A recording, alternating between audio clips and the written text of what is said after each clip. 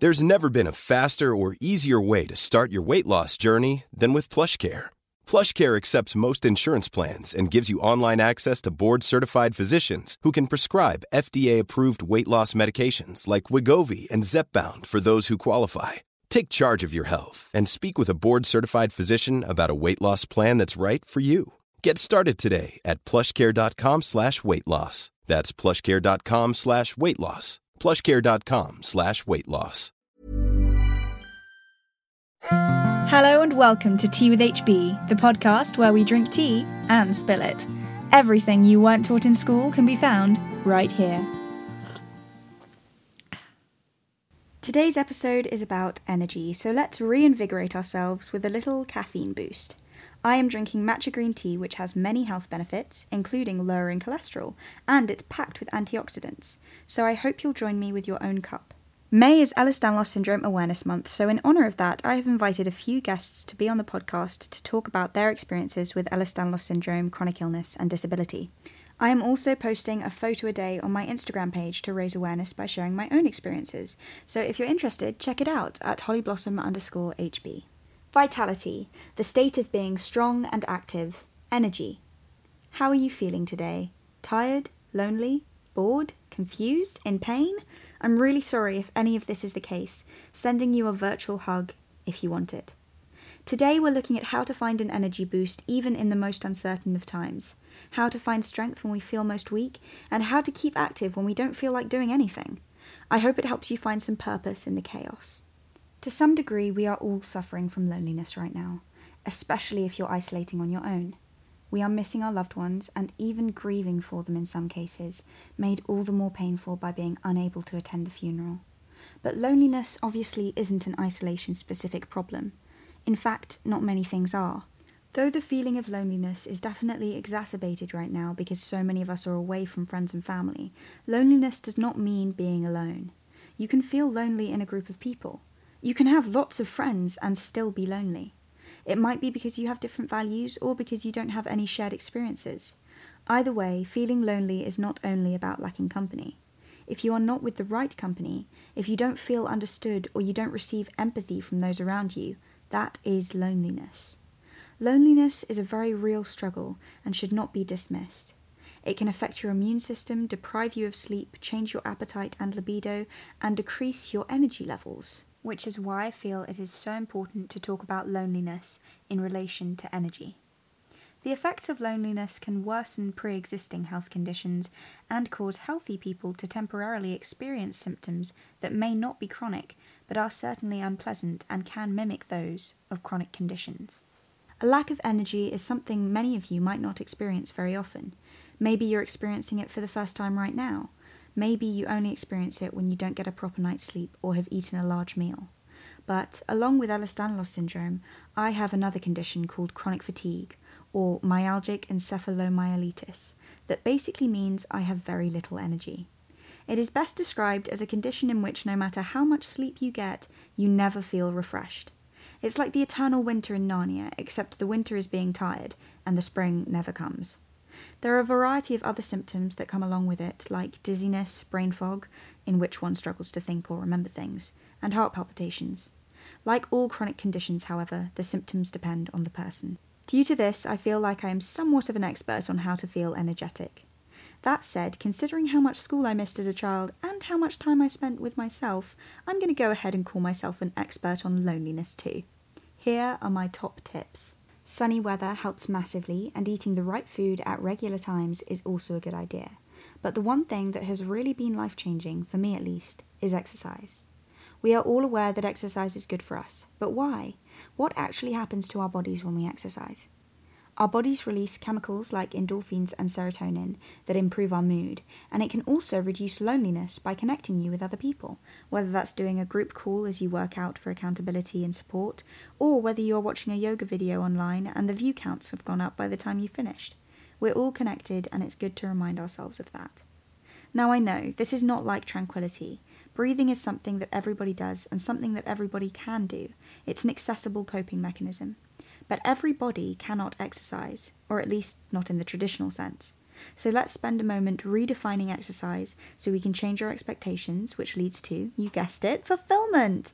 If you have no clue what I'm on about right now, listen to productivity. So when I use the term exercise, I do not mean for weight loss or even to build a sweat or feel a burn. High-intensity workouts are a form of exercise, but they are not the only form. So here is a brief overview of a few exercise methods that you can start from home. Keep your mind open and remember that every body is different. Let's begin with physiotherapy. Physiotherapy works to restore movement and build strength and is used to maintain health for many with chronic illnesses or disabilities, but it's also used for those recovering from an injury or operation. Though its intention is to provide stability and increase movement in muscles and joints, it is still a form of exercise. A subcategory of physiotherapy is occupational therapy, which can include fixing the way you do everyday activities to help manage pain. For instance, did you know holding your pen between your index and middle finger rather than your index finger and thumb relieves a lot of pressure from your thumb joint and prevents you building up a callus on your middle finger? Specialized scissors, cutlery, and sponges for dexterity exercises can all be found online, so if that is something you struggle with, look it up. Hydrotherapy, though similar, takes place in water and is used for pain relief as well as recovery from operations or injuries. It is the use of water, both internally and externally, for health purposes, so drinking water or taking a bath does count as hydrotherapy. If you ever struggle with muscle pain, I recommend putting Epsom salts in your bath, otherwise known as a magnesium bath, to relieve those aches and pains. Other things you could add are turmeric, which reduces inflammation, or ginger, which can be good if you have a cold. Isometric exercise, or static strength training, can be a way to maintain strength, but it is not as effective at building muscle. Forms of isometric exercises include planks and squats. Done incorrectly and without proper aids, these types of exercises, along with weight training, can be detrimental to those with joints that are prone to subluxation. So approach with caution, I know from experience. Then there is yoga, special because it is a lifestyle and mindset as well as a form of exercise. Yoga uses breath, movement, and meditation to unite mind, body, and spirit. It also incorporates elements of philosophy, science, and an ethical way of living. Doesn't that sound wonderful? If you can't tell, this is my favourite. Pilates, although similar to yoga, is of German rather than Indian origin and is a physical system that uses very specific targeted exercises to improve strength, flexibility and posture with particular focus on the core. Gentle stretching, which is fairly self-explanatory, also counts as exercise. In fact, even simple conscious movements like engaging your stomach muscles, reaching your hands above your head, or working on your posture are all beneficial, and I count that as exercise. Posture is something we definitely aren't taught in school. I learned about it from Barbie in The Princess and the Pauper. Anybody else? Posture can improve your circulation and digestion, reduce headaches and pain, and, you know it, increase energy levels. Here's a little reminder or introduction to posture, inspired by Barbie, of course. No, but seriously, this is how you should stand to support your body properly. Head above heart, heart above hips, hips above feet, and stand with your feet hip-width apart. Imagine a string coming from the top of your head, and don't stick your chin out because that could be painful after a while. Shoulders should be relaxed, dropped from your ears but not slumping forward. Ears should be in line with your collarbone. If you experience back pain, sucking your stomach in really helps. When standing, make sure your knees are slightly bent. I had a habit of hyperextending my knee joints and locking my knees, which accounted for a lot of pain when I was standing as a child. This takes a lot of conscious and active thought and practice, so yes, I count posture as exercise too. Whatever type or types of exercise you choose to engage in, remember to incorporate breath. Breathing is our foundation. I hope you found this list useful. From productivity, we know that starting is the first step. But once you've started something, how do you keep it up? How do you incorporate exercise into your routine? As I've said before, setting smaller goals is vital, so don't expect to start exercising an hour every day. Start with 5 minutes every other day and then build up. I started yoga at the beginning of January with 30 Days of Yoga with Adriene on YouTube, and I've just become a member of her Find What Feels Good family, so please check her out because she's just amazing. That 30 days of yoga turned into 7 weeks, and that is perfectly fine because my body is not the same as everybody else's, and doing that much exercise was a huge step for me personally. Another key to building lasting habits is to slip them in a routine you have already formed. Place new habits next to old habits and it will seem more natural to your brain. For example, I take my vitamins, pills, supplements, etc. after cleaning my teeth. If you are aiming to improve your hydration, waking up could be followed by a large glass of water.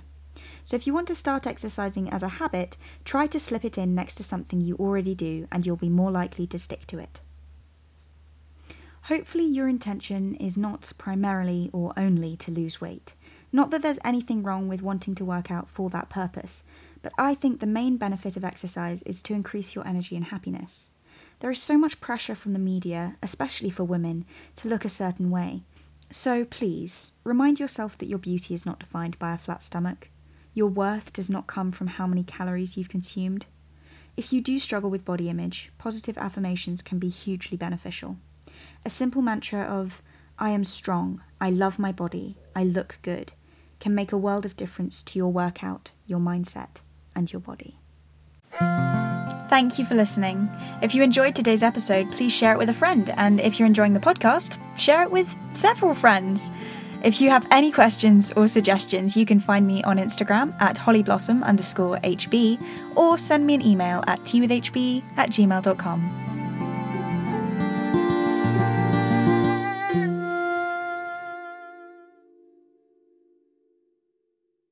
Hey you, thanks for sticking around till the end. Here's a sneak peek of next week's episode where I talk to my lovely friend Taryn about exercise. And so growing up, I didn't have answers for why I was in pain. And so when I ran and I was in pain, I thought that was normal, or I thought that I was just fat or lazy or out of shape. And so I didn't have that education behind my diagnoses and why things were a little bit more difficult with me.